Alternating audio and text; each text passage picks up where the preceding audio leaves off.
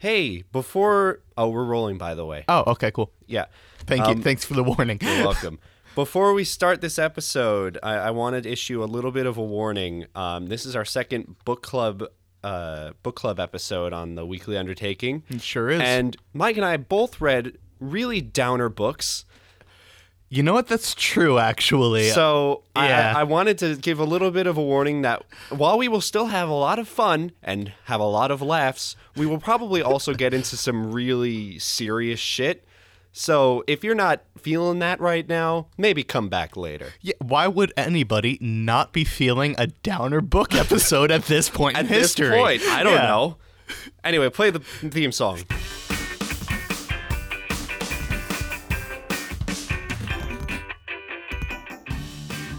I don't know why I issued that before the theme song, but we did. No, that's a good way to do it. Yeah, but anyway, good job for us for assigning two insanely downer books during this trying time. I also do want to say that is the most upbeat the most upbeat theme song we could have possibly played after the downer PSA we just gave. But yes, everybody, hello, welcome to the Weekly Undertaking. I am Mike. And I'm Alex, and we're still separated physically. Yes, we are. We are 6 feet apart, practicing our social distancing guidelines. I am wearing gloves. Yes, he is. I am not. Yeah, because one of us cares about the health of the other. One of us lives here. Yeah. So it would not matter. Yeah, exactly.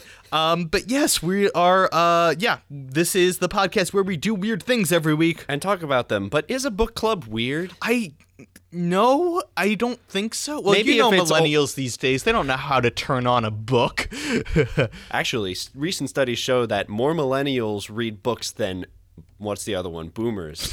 than baby boomers? Yes. Are you sure about that? I think it was like 76%. No, that sounds way too high. That's really high. It's like a 40 to 30 ratio of like at least one book a year. That's really interesting because, I think that like the social media generation, so millennial and Gen Z, I think they are writing and reading a hell of a lot more than baby boomers, Gen X, and all the rest ever did. That sounds right to me. But that's because we're reading like social media comments and blog posts. But there are also a lot of the hipsters who enjoy the books. Yeah, I love books. I majored in books. That's true. Yeah. I'm getting to love books. I'm like in an intimate affair with books, a casual affair with books. A casual, nothing too serious. Yeah, I tried a few, and it felt good, and now I'm excited about this one. Well, books are like a commitment, so I do understand why it's hard to dive in. Although I will tell you one thing.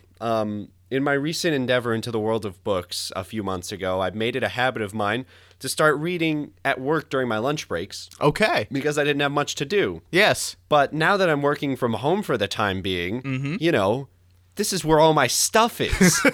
Yeah. It's hard to sit down with a book when you have all your stuff. That's exactly what I was that's exactly my experience. It's like, so obviously if you haven't picked up on it yet, and you're listening to this sometime in the future, we are currently recording this in the midst of the coronavirus pandemic, and we live in New York, so this is kind of a big thing for us. We are trapped at home a lot. Yeah, most of the time. Yeah, and so we did this book club because we drew it from the picking bucket, but I thought, hey, you know what? I'm not leaving the house at all because I am not what you would call an essential worker.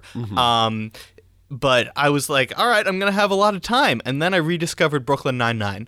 Love it. Yeah, it was, and also got a new video game. And Ooh, which one? Nothing that you're going to be excited about. Well, can you tell me? RBI Baseball 2020. That's Well, you may not be an essential worker, but you are an essential friend, Mike. Yeah, exactly. So that's why you're here. Well, we're also being very careful to practice social everything. Yes, I approve. If things don't get better in a week, we're probably gonna start switching to radio calls for a little bit. We'll get there later, but essentially all the listeners need to know is we are being careful, and all of you need to be too. Yes, and just for future reference, for at least another couple weeks into the future, episode-wise, and a few episodes back, you have to come at it with the understanding that this is the time period that these episodes are being made. Yeah, exactly. But it makes for a unique discussion. I sure guess so. Well, aside from that, Mike, are you ready to get miserable? Yeah.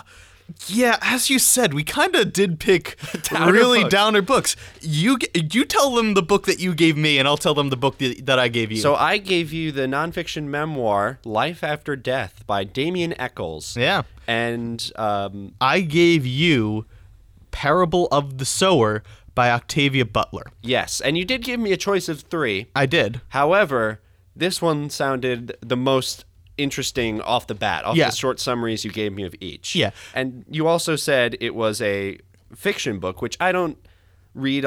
Like, I like nonfiction better than fiction in writing, so I To thought each their I'd own. give this a try. It also has a lot to do with science fiction. That is true. It's a very so it's. I realized this after I gave it to you. It was probably a very scary book to read during this time. I mean, it felt more like a time traveler left this behind. Yeah, exactly.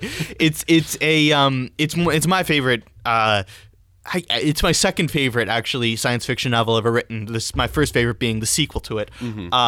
But it takes place in a very post-apocalyptic future kind of thing, and Yeah. it's we'll dive into it in a second. I just want to get people to know Damien Eccles, who wrote this memoir, Life After Death.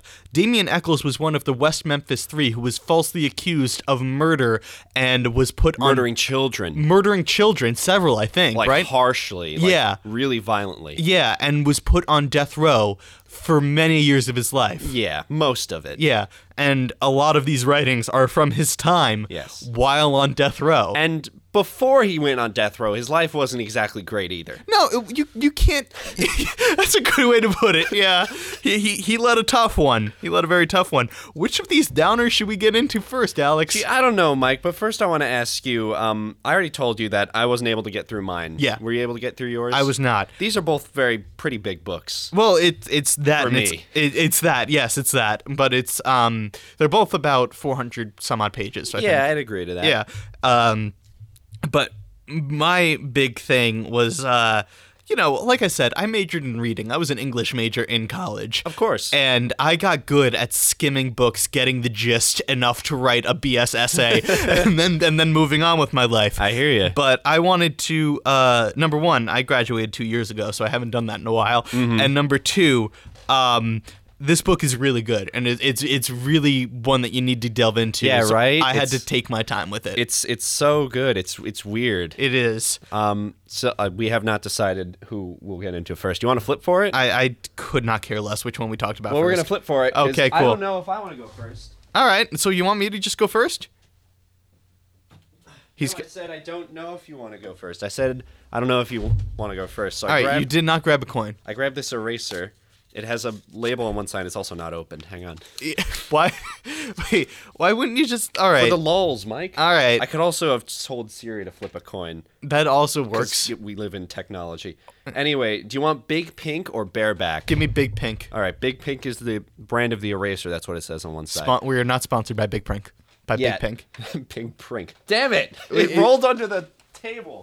This was a bad plan, Alex. Are we gonna edit out this eraser flip? Absolutely not. It's Bareback. All right. It's bareback. So you go first. Damn it! I hit the table. This whole episode is just terrible. Yeah. Anyway, I will go. Parable of the Sower Parable by of the Octavia Sower, Butler. which before 2 seconds ago I thought was Parable of the Sower. Now, correct me if I'm wrong, but Parable of the Sower is like even like away from this book, like a religious phrase. or Yeah, thing, yeah, right? no, it's a specific parable that Jesus tells in the New Testament. Okay. It's a very famous one. Well, I've heard of it. Listen, you know what? I didn't. I know that I went to Catholic school my whole life, so I know that I have more experience with the Bible and stuff like that than you do. But I don't know. I found it funny when you said the sour.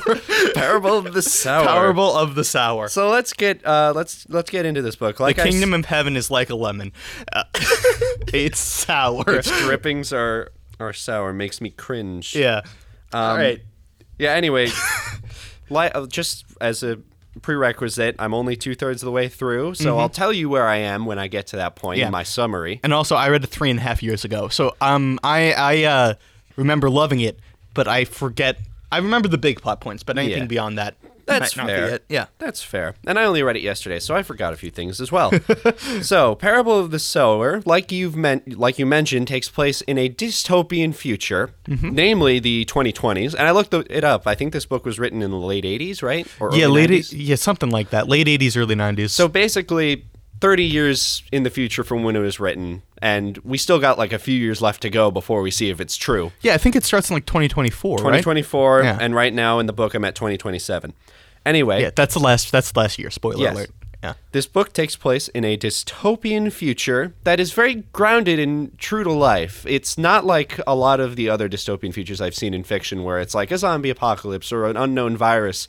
It takes the real world problems that we've been suffering with for 30 years, actually, even longer than that even, and just says like those things ramped up so much, climate change, corruption, all that stuff, and just kind of threw the world into chaos, into one of the most interesting dystopian worlds that I've read about. Because I know I probably said this before.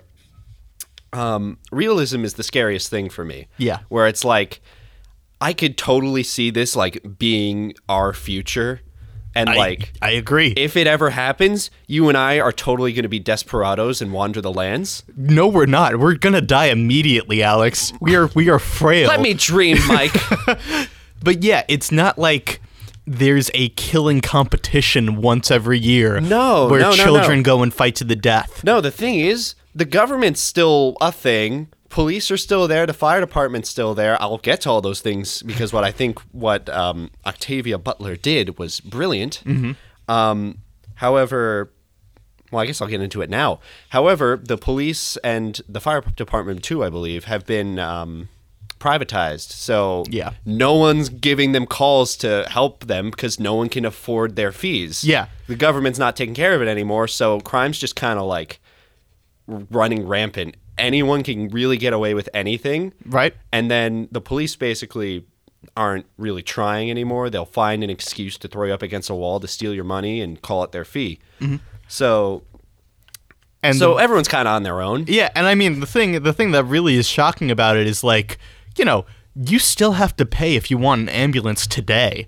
It's really not. It's terrifying that because, like Alex said, it is a privatized organization, but like it's not that far off. Yeah, this book is basically if the police and the fire department were handled like healthcare is handled. Yeah, pretty much. Pretty much. In America, I mean. Yeah. Anyway, so that's the setting. This book is a journal style, which means like there are journal entries. So like once like in a while you'll see like day, year, and then a new entry. And it follows the adventures or disadventures of a young woman named Lauren, whose last name I constantly forget. Oh, it starts with an. It starts with an O. Can you pass the book over here? Do you know Sure. where? Do you I know have where my it's marked notes off? in it, That's fine. so I won't be able to. Anyway, Oh wow, you took detailed notes on this. so Lauren lives with her family in a small walled off community, where, damn it, now I can't think without my notes. I'm sorry. All right, well, I want to say. Oh, Olamina. I'm sorry. Lauren There it is. Olamina. I should have Anyway. remembered that, but I forgot. Yeah. It's okay. So her father, she lives with her father and her stepmother and I believe 3 stepbrothers at first. Spoiler alert, by the way. Oh, spoiler alerts for both of these books. Yeah, that's a good point. Yeah. There's a lot of things that happen. So she's living with her family in this walled-off, smaller community, and they are very, very, very poor. But The entire community is. yeah, the whole community is poor. But in comparison to what is around them, they're perceived by the people who wander the streets because they have literally nowhere to go as insanely wealthy. Wealthy. So they'll get a lot of robberies and crimes that like will try to force their way in through the wall, which is why they have it in the first place, to stop people from literally just coming into their houses and killing them and taking their stuff. Yeah, the world outside of this gated community is very, very violent. Yes, it's literally just You probably will die if you leave this community. yeah, and there's a lot of talk of rape, like almost casually, which is scary. Because this girl Lauren has lived in this world forever, and she's lived in no other society. She's basically lived walled off for her entire life, and it's something that's done with her is fascinating to me because it seems true to real life, where she's the youngest one who's never had anything different, but she's the one who sort of like wants to face it head on. It's like, this is what we're dealing with. We need to focus on it and like go out and try to like make the best of it. And all of the older people who were kind of like living how we are living, and then this happened, are like, no, we can wait it out. Things will go back to normal really soon. Once we get a good person in office and a good administration, they'll turn everything around and it'll slowly go back to the good old days. And Lauren's like, yeah, I'm not waiting for that. She doesn't buy it for a second. Yeah. So she does a few things in this book. Oh crap! My favorite thing about this book, and it's like a lesson in writing almost, is you got to give your character an interesting way to like interact with their environment. And Lauren has a condition called hyperempathy. And in a world of brutal violence, this is a very interesting condition. It's kind of a tough way to live. Yeah. So basically, a quick explanation is she's empathetic, but to an absurd degree, where if she sees someone in pain, she will literally feel that pain up until the point where like it's horrible for her. Like she'll I think she actually bled as a child from seeing other people bleed. Oh wow. I think she brought that up a few times. And then the other big thing about Lauren is that she's slowly creating her own religion/philosophy called Earthseed. Yeah. I love the Earthseed philosophy so much. Her dad and her stepmom are both teachers. Her dad teaches at a local college outside the community walls, and her stepmom teaches the children inside the wall, and Lauren helps her. And her dad is also a preacher. A Baptist preacher. A Baptist preacher. And Lauren didn't really ever have the guts to be like, I don't believe in your religion, really. So she kind of like kept her religious beliefs to herself, and she kind of felt like walled off for that. Yeah, and also it was out of respect for her father, because she does have a lot of care and love for him. Exactly. Yeah. She didn't want to hurt him. Yeah. Obviously, and that's something true. But in her writing, she basically she talks about her Earthseed ideology and religion like it's something that flows through her and not something that she's thinking of. It's something that she just thought of. And her main her thesis behind this ideology is probably God is change, which I love. And it just works so well within this world, because in this world especially, but also ours, the only thing that never changes is that things change. Yes. So to kind of create this mantra and this idea that the only almighty thing in this world that I've ever known is that things never stay the same. So that is basically God to me. And not even that it's a person changing things. It's not a deity. It's just this force that, not even a force. It's just the idea of change is God. Yes. And also, at the beginning of every chapter, I think it's really well done, is verses from the book that she called Earthseed. And also, do you remember what the ultimate goal of the religion is at this point? No, it escapes me at the moment. Okay. Her goal is, yes, God has changed is the tenet of it, but ultimately the goal is to get humanity to another planet. And that's why it's called Earthseed, is because Earth is the seed. That you're right. In the very beginning. Yeah. Also, just like a small thing, the beginning of this book I thought was a little slow, which is why it took me a week to get it really into it. I think that's on purpose. Absolutely. Yeah. Like it almost gives you like a bit of mundanity, even though the world kind of exploded. Yeah. It's just an interesting dynamic, and it took me a minute, but once I got like past like page 50, I was like, I rolled through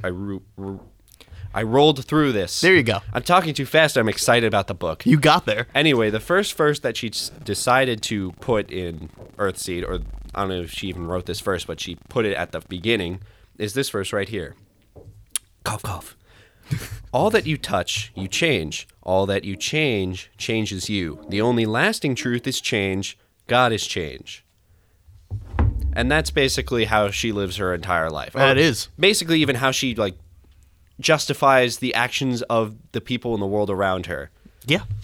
Exactly. It's the guiding philosophy. Yes, exactly.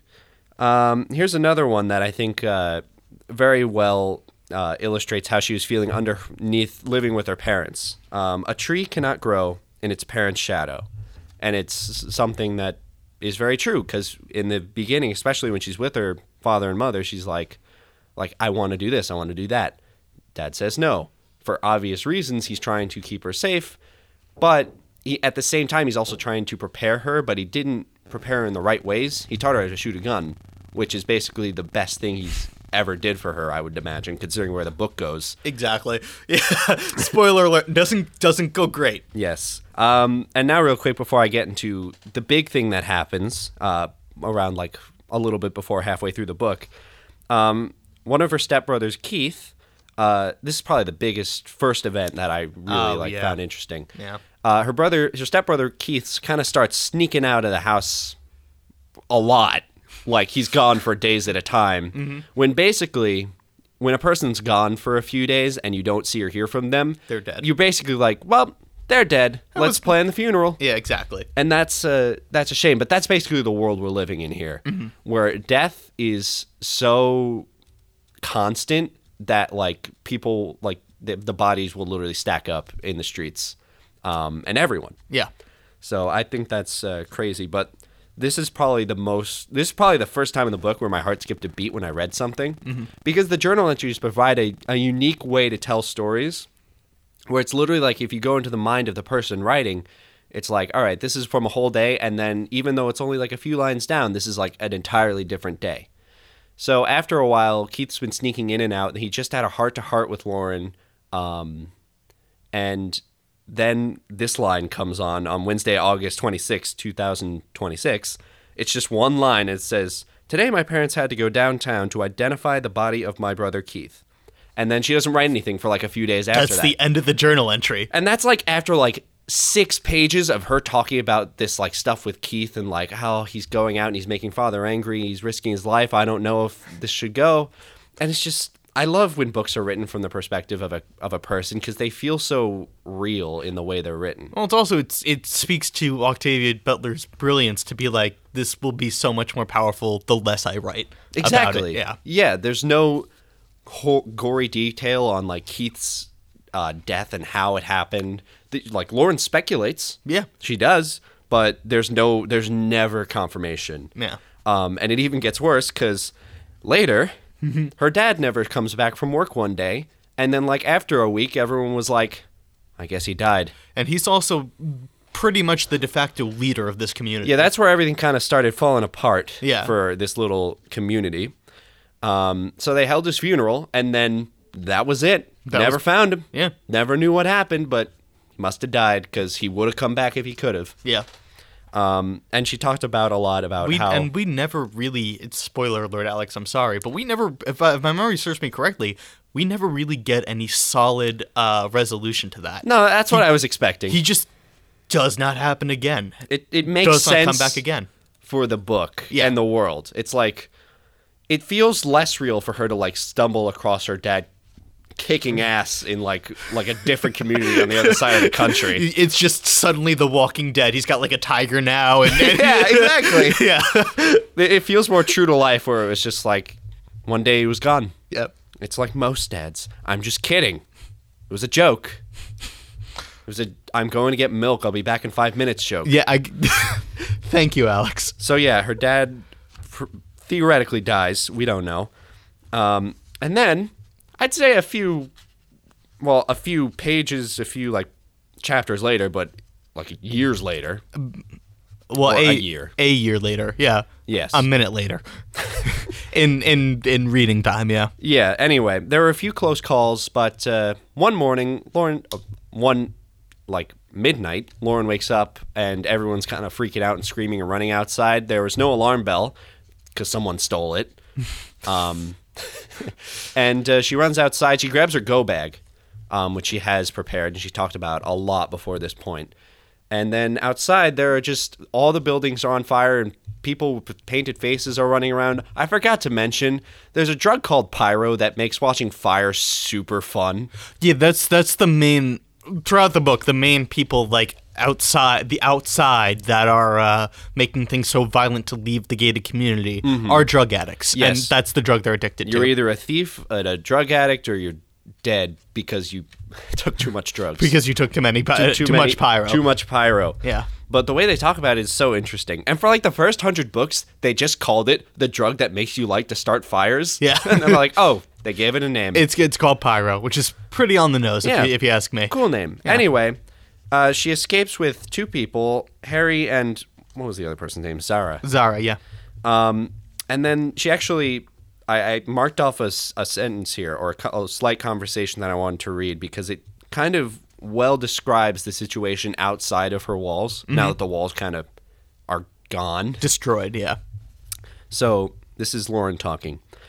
Everyone who's surviving out here knows things that I need to know, I said. I'll watch them. I'll listen to them. I'll learn from them. If I don't, I'll be killed. And like I said, I intend to survive. They'll sell you a bowl of shit, she said. That's Sarah. real charismatic. I nodded. I know. But I'll buy as few of those as possible. She looked at me for a long time, then sighed. I wish I had known you better before all this happened, she said. You're a weird preacher's kid. If you still want to play man, I'll cut your hair for you. She also disguises herself as a dude so she wouldn't get raped. Yeah. Which is so sad, but necessary. And I'm glad she did it because that's a very smart thing to do in that situation. The one thing I will say about, well, there's books that could be said about the character of Lauren, but she is the smartest character in any post-apocalyptic scenario I've ever seen. She knows, like, because she starts this book when she's like 14 or 15 years old. Oh yeah, it starts on her birthday, and she starts out as 15 years old and is already able to see through the bullshit lies that, not even lies, but just convenient untruths that adults tell their kids. Yeah, like, we're fine, live here in happiness, and everything will be even better one day. Yeah, and it's like she's just like, it's like, yeah, she's smart. She sees through the bullshit. There's not a single. This is the first time it's occurring to me. She never for a single second believes in the American dream. Like, no. She's in Southern California. She's in America. And that's just not even for a second, she's just like, that's not real. Well, because it's been proven wrong to her, because her dad works his ass off, and they are barely making it. Yeah. So, I mean, like, the American dream has been disproven since she's been alive. Yeah. So she's like, yeah, that's not a thing. Exactly. Doesn't matter how hard you work, because, one day you just don't come back. Yeah.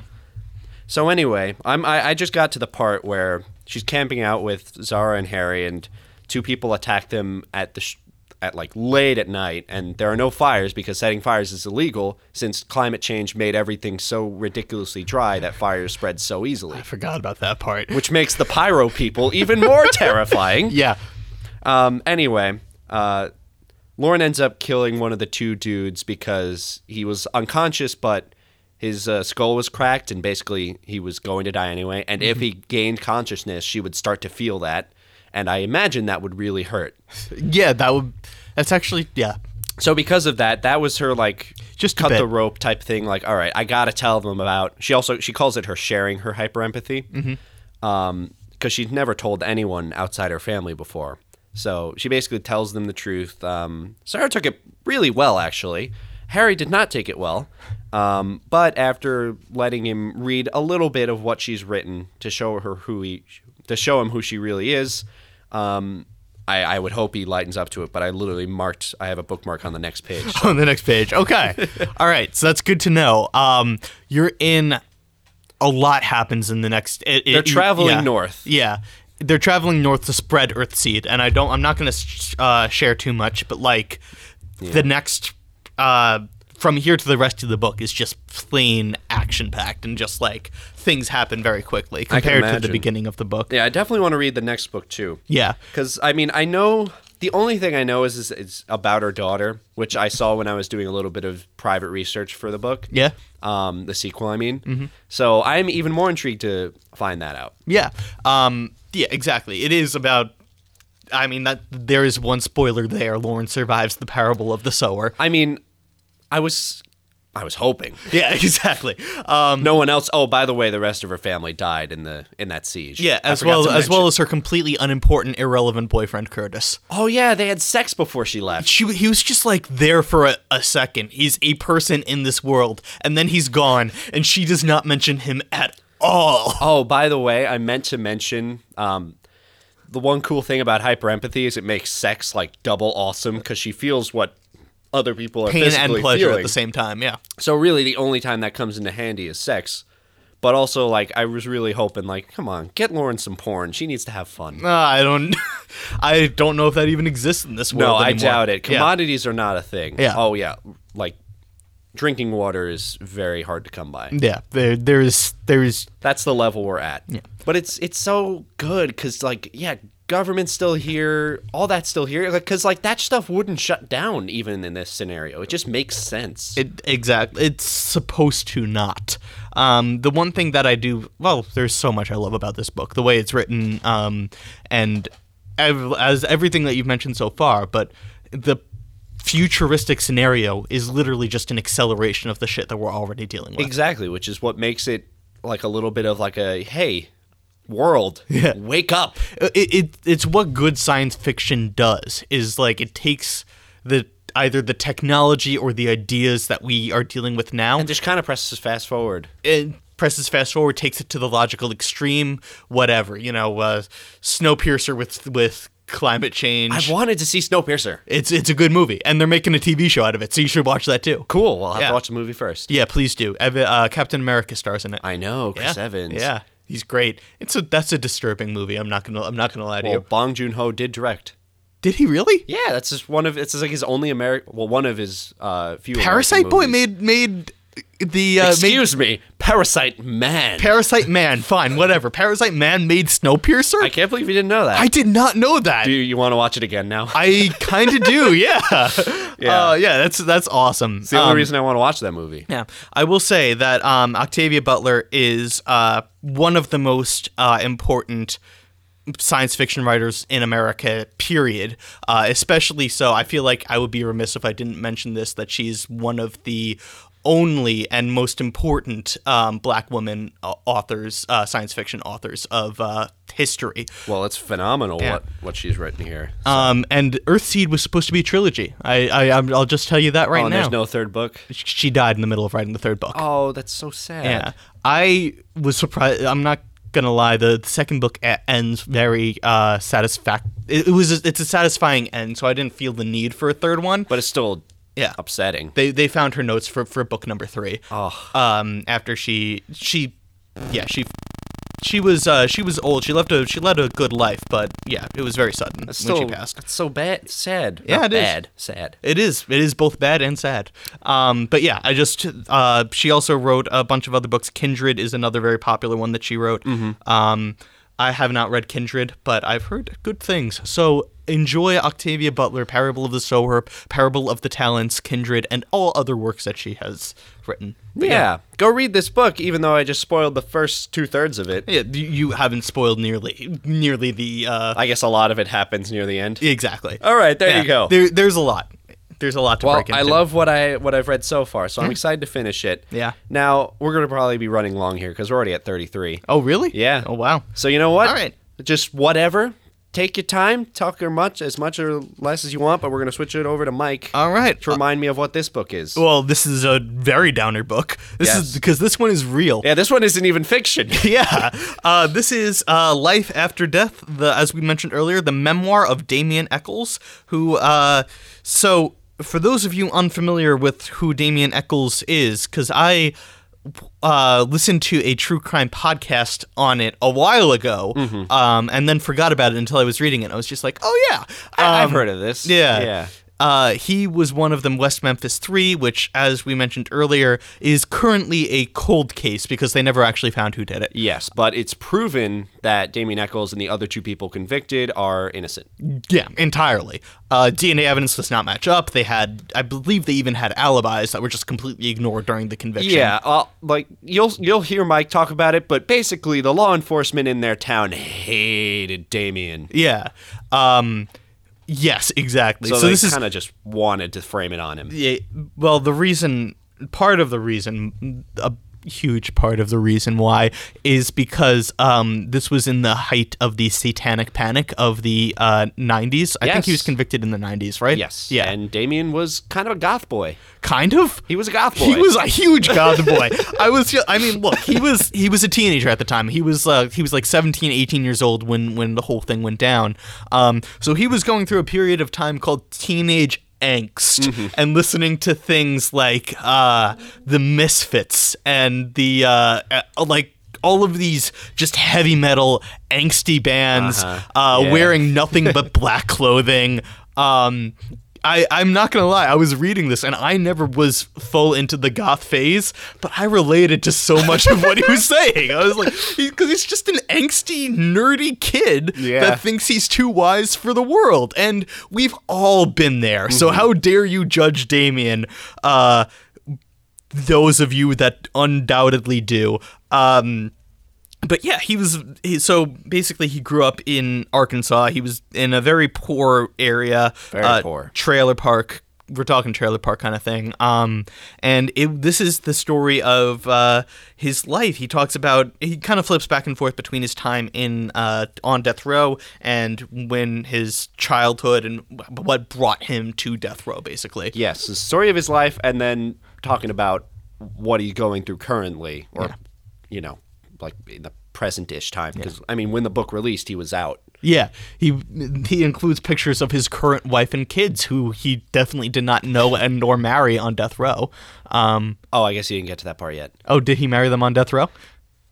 Keep talking. Okay, cool. I have not finished the book. I'm about like 220, 240 pages in, but you're getting there then. You're almost there. But yeah, it's a hard look at a few different things. Number one, the prison system as a whole is kind of bad. I think that's a pretty harsh understatement. Yeah, especially death row. Yeah, it's I will give Damien is very smart in the way that he presents it, because he's very real about how horrible death row inmates can be, but he also is sure to mention, the people you gotta look out for are the guards, are not the inmates.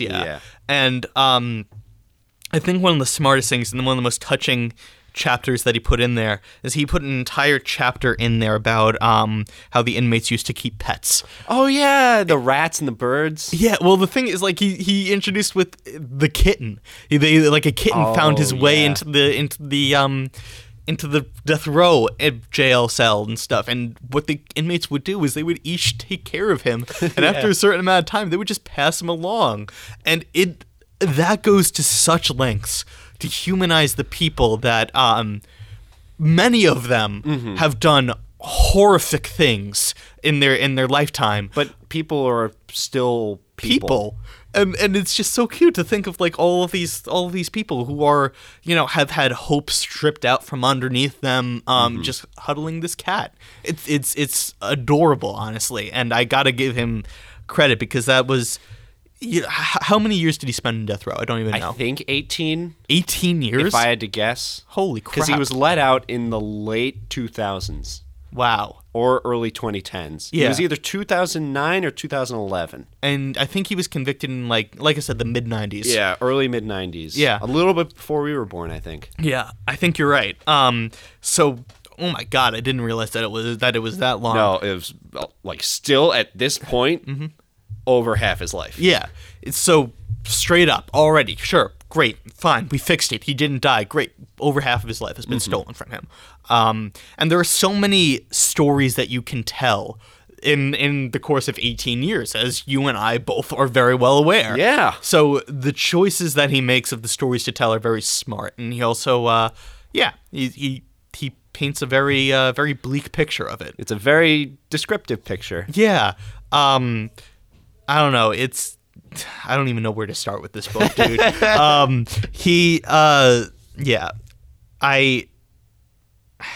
can you even, okay. So first of all, I'm not even at the point where he has been convicted of the crime yet, but I know he's been arrested for it because I know what he didn't at the time.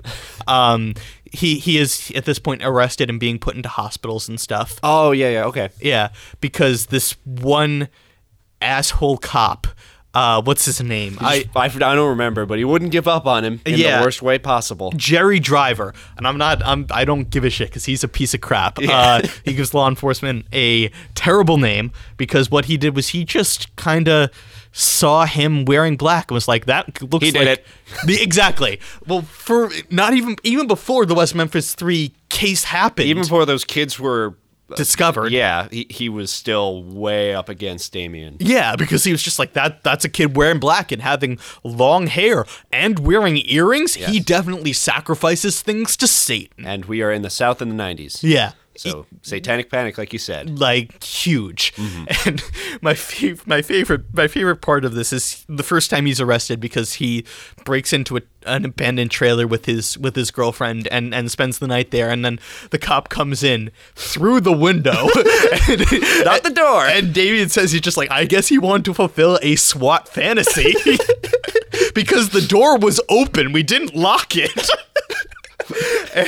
And he's just like, he's arrested, just like, all right, I broke and entered into an abandoned trailer, whatever. And he goes to jail, and he's talking to Jerry Driver, just like, normal questions. And then he's just like, so how's the sacrifice into Satan going? He's like, what? He's just like, I mean, I don't know what you're talking about, dude. It is so funny because Damien's a funny guy. he really is, because Jerry's just like, what do these satanic symbols mean? He's just like, I can barely read, dude. I don't know what to tell you.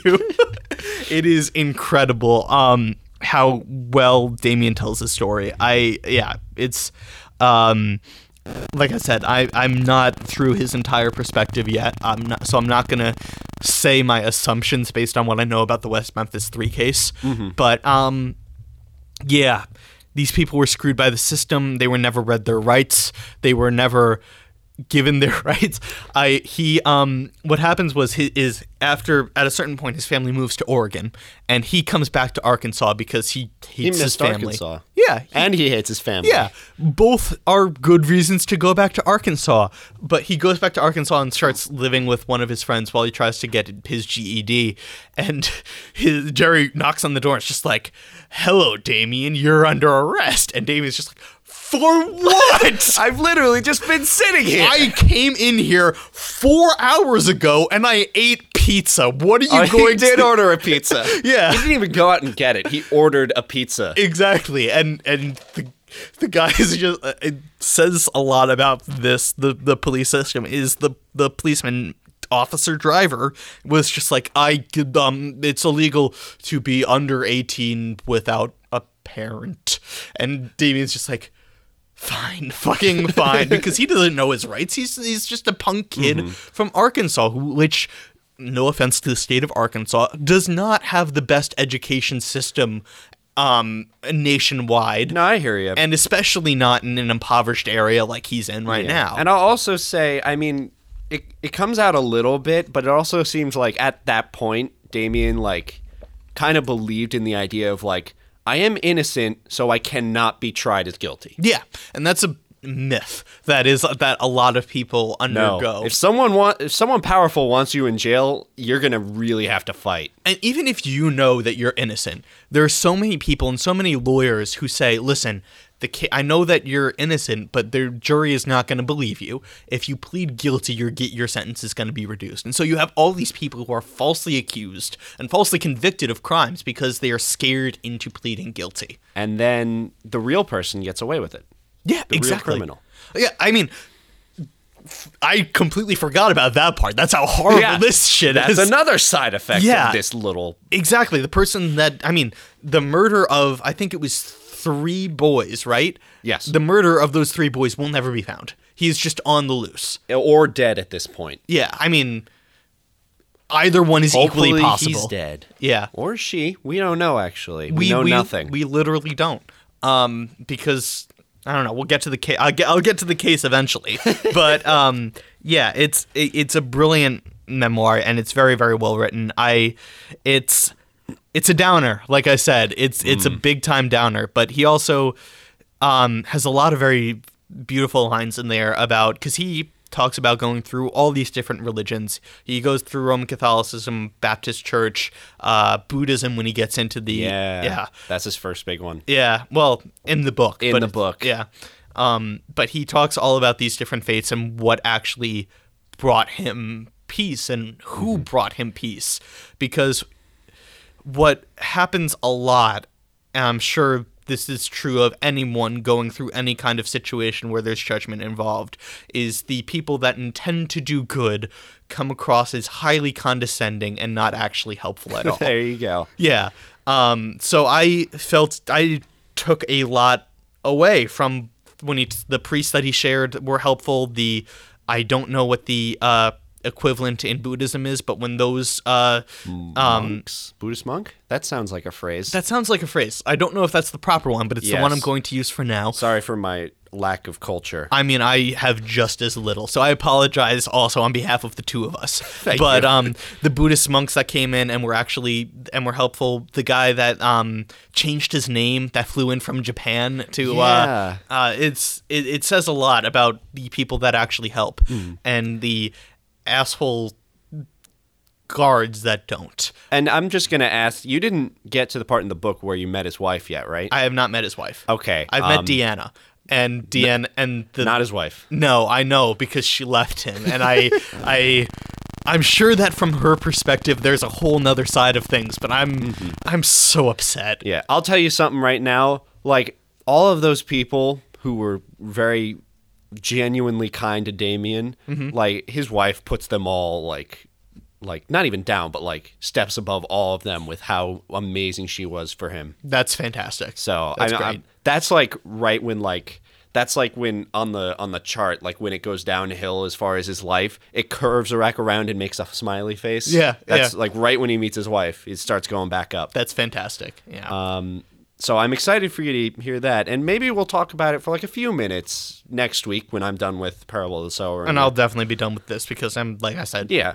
Not for a while, not for a long while, but just for a little bit, because I'd love to tell you about how I think about the ending. Yeah, and likewise. But yeah, the only thing I will say is, like, thankfully, the satanic panic is gone, but false accusations and framing of different crimes still happens all the time. Absolutely. And prison, I was also very upset to hear the prison guards treat them as awfully as they were. I mean, don't get me wrong, I was not expecting the prison guards to treat them charitably by any stretch of the imagination, but I hope they at least would be a little cool with each other. Well, it's like, the thing that really hit me was Damien talked about how Christmas on death row was a big moment. Yeah. Because different churches from all these different denominations would get together goodies and treats and donate it. And donate all of them. They would just get them at Christmas time, and they would talk about for weeks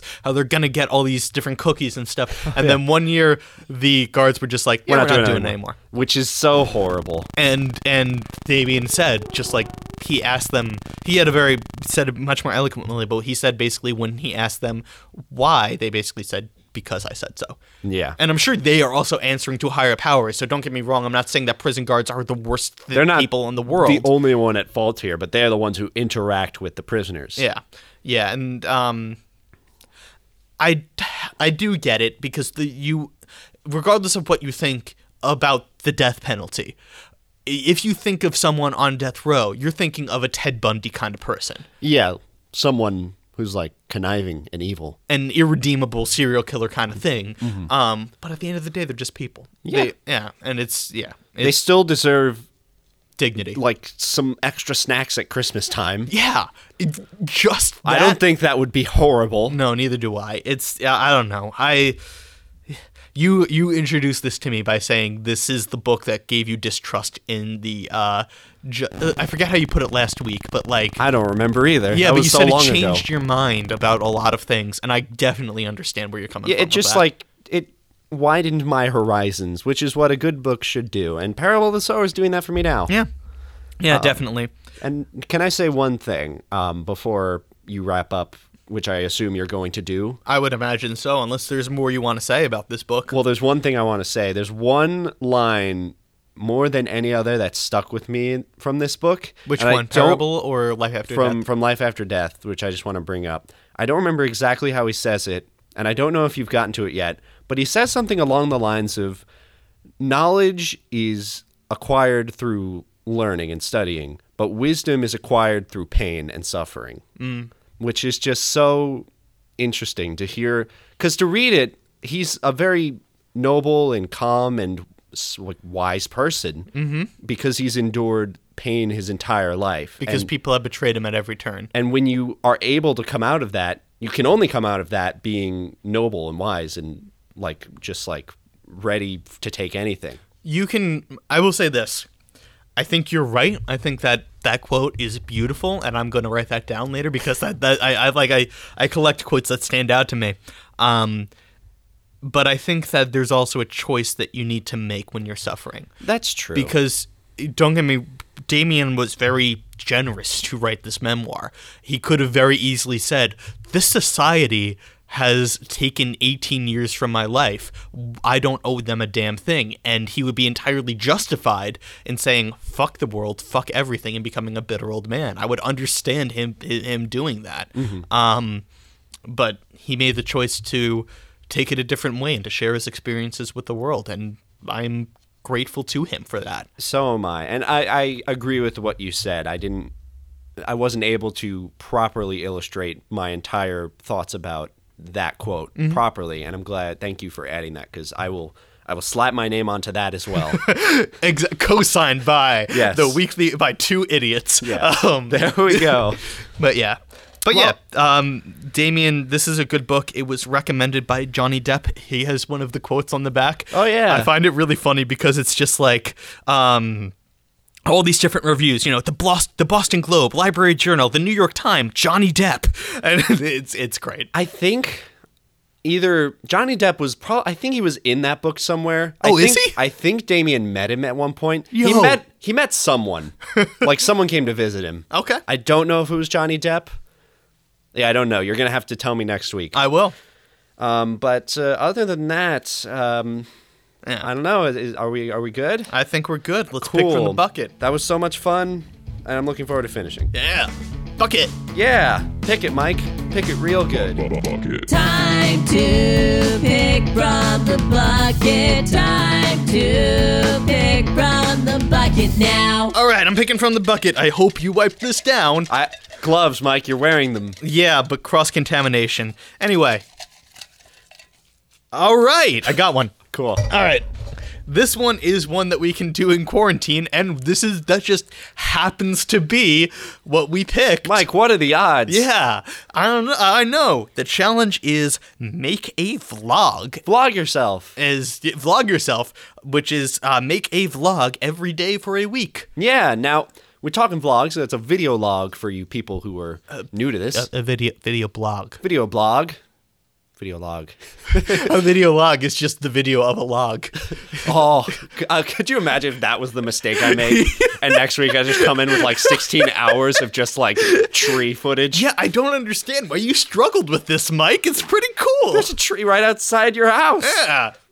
It's just it's just great. That's absurd. So basically, I think this will be interesting for our current situations. Yeah, it sure will be. And I think it would also be fun to post maybe a minute clip from each of us on our Instagram when we're done with this challenge. Yeah, that'd be fun. I gotta imagine we have our YouTube channel still, right? I guess. We'll find out. Yeah, we might post it to our YouTube channel. We might yeah. post it to Instagram. That's a good point. Yeah. Maybe I don't know. We'll see. We will see. We don't know where this is going. But yeah, what's your experience with vlogs, Alex? I have none. None? Okay, I like watching them. Really? Well, actually, two in particular. I'm a fan of the Vlog Brothers. Of course. I am what the internet calls a nerd fighter, which is what they call their fans, because cool. All right. But yeah, I like those vlogs, so I'm going to take inspiration from them and probably do it a million times worse than them. Cool. Because they've been doing this for a while. They were one of the first YouTubers. I'll But yeah. probably find some bullshit way to make it weird. I'll look forward to that. I have no doubt in my mind that you'll figure out that. But So, yeah, come back next week if you want to hear our final thoughts on the books, because we'll both be done by then. yeah, I'll probably do a vlog about mine. And also yeah, that's true. Yeah. And also talking about our experiences vlogging. So And it you can should be- check those out too. Yeah, it should be a little more upbeat than this one. Hopefully. Just a little bit. Depending on what we vlog about. Depends on how our weeks go. Yeah, exactly. And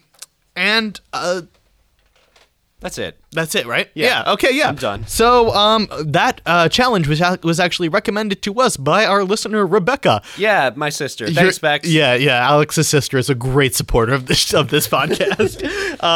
But yeah, if you want to suggest a challenge to the Weekly Undertaking, we have a form in the description down below. We do. It's on our website, which is the link. And also, before I forget, links to both of these books will also be in the description. Yeah, to the Amazon pages, I guess. I was gonna do like Barnes and Nobles. Oh, that works. Just Is less. Barnes and Noble still in business?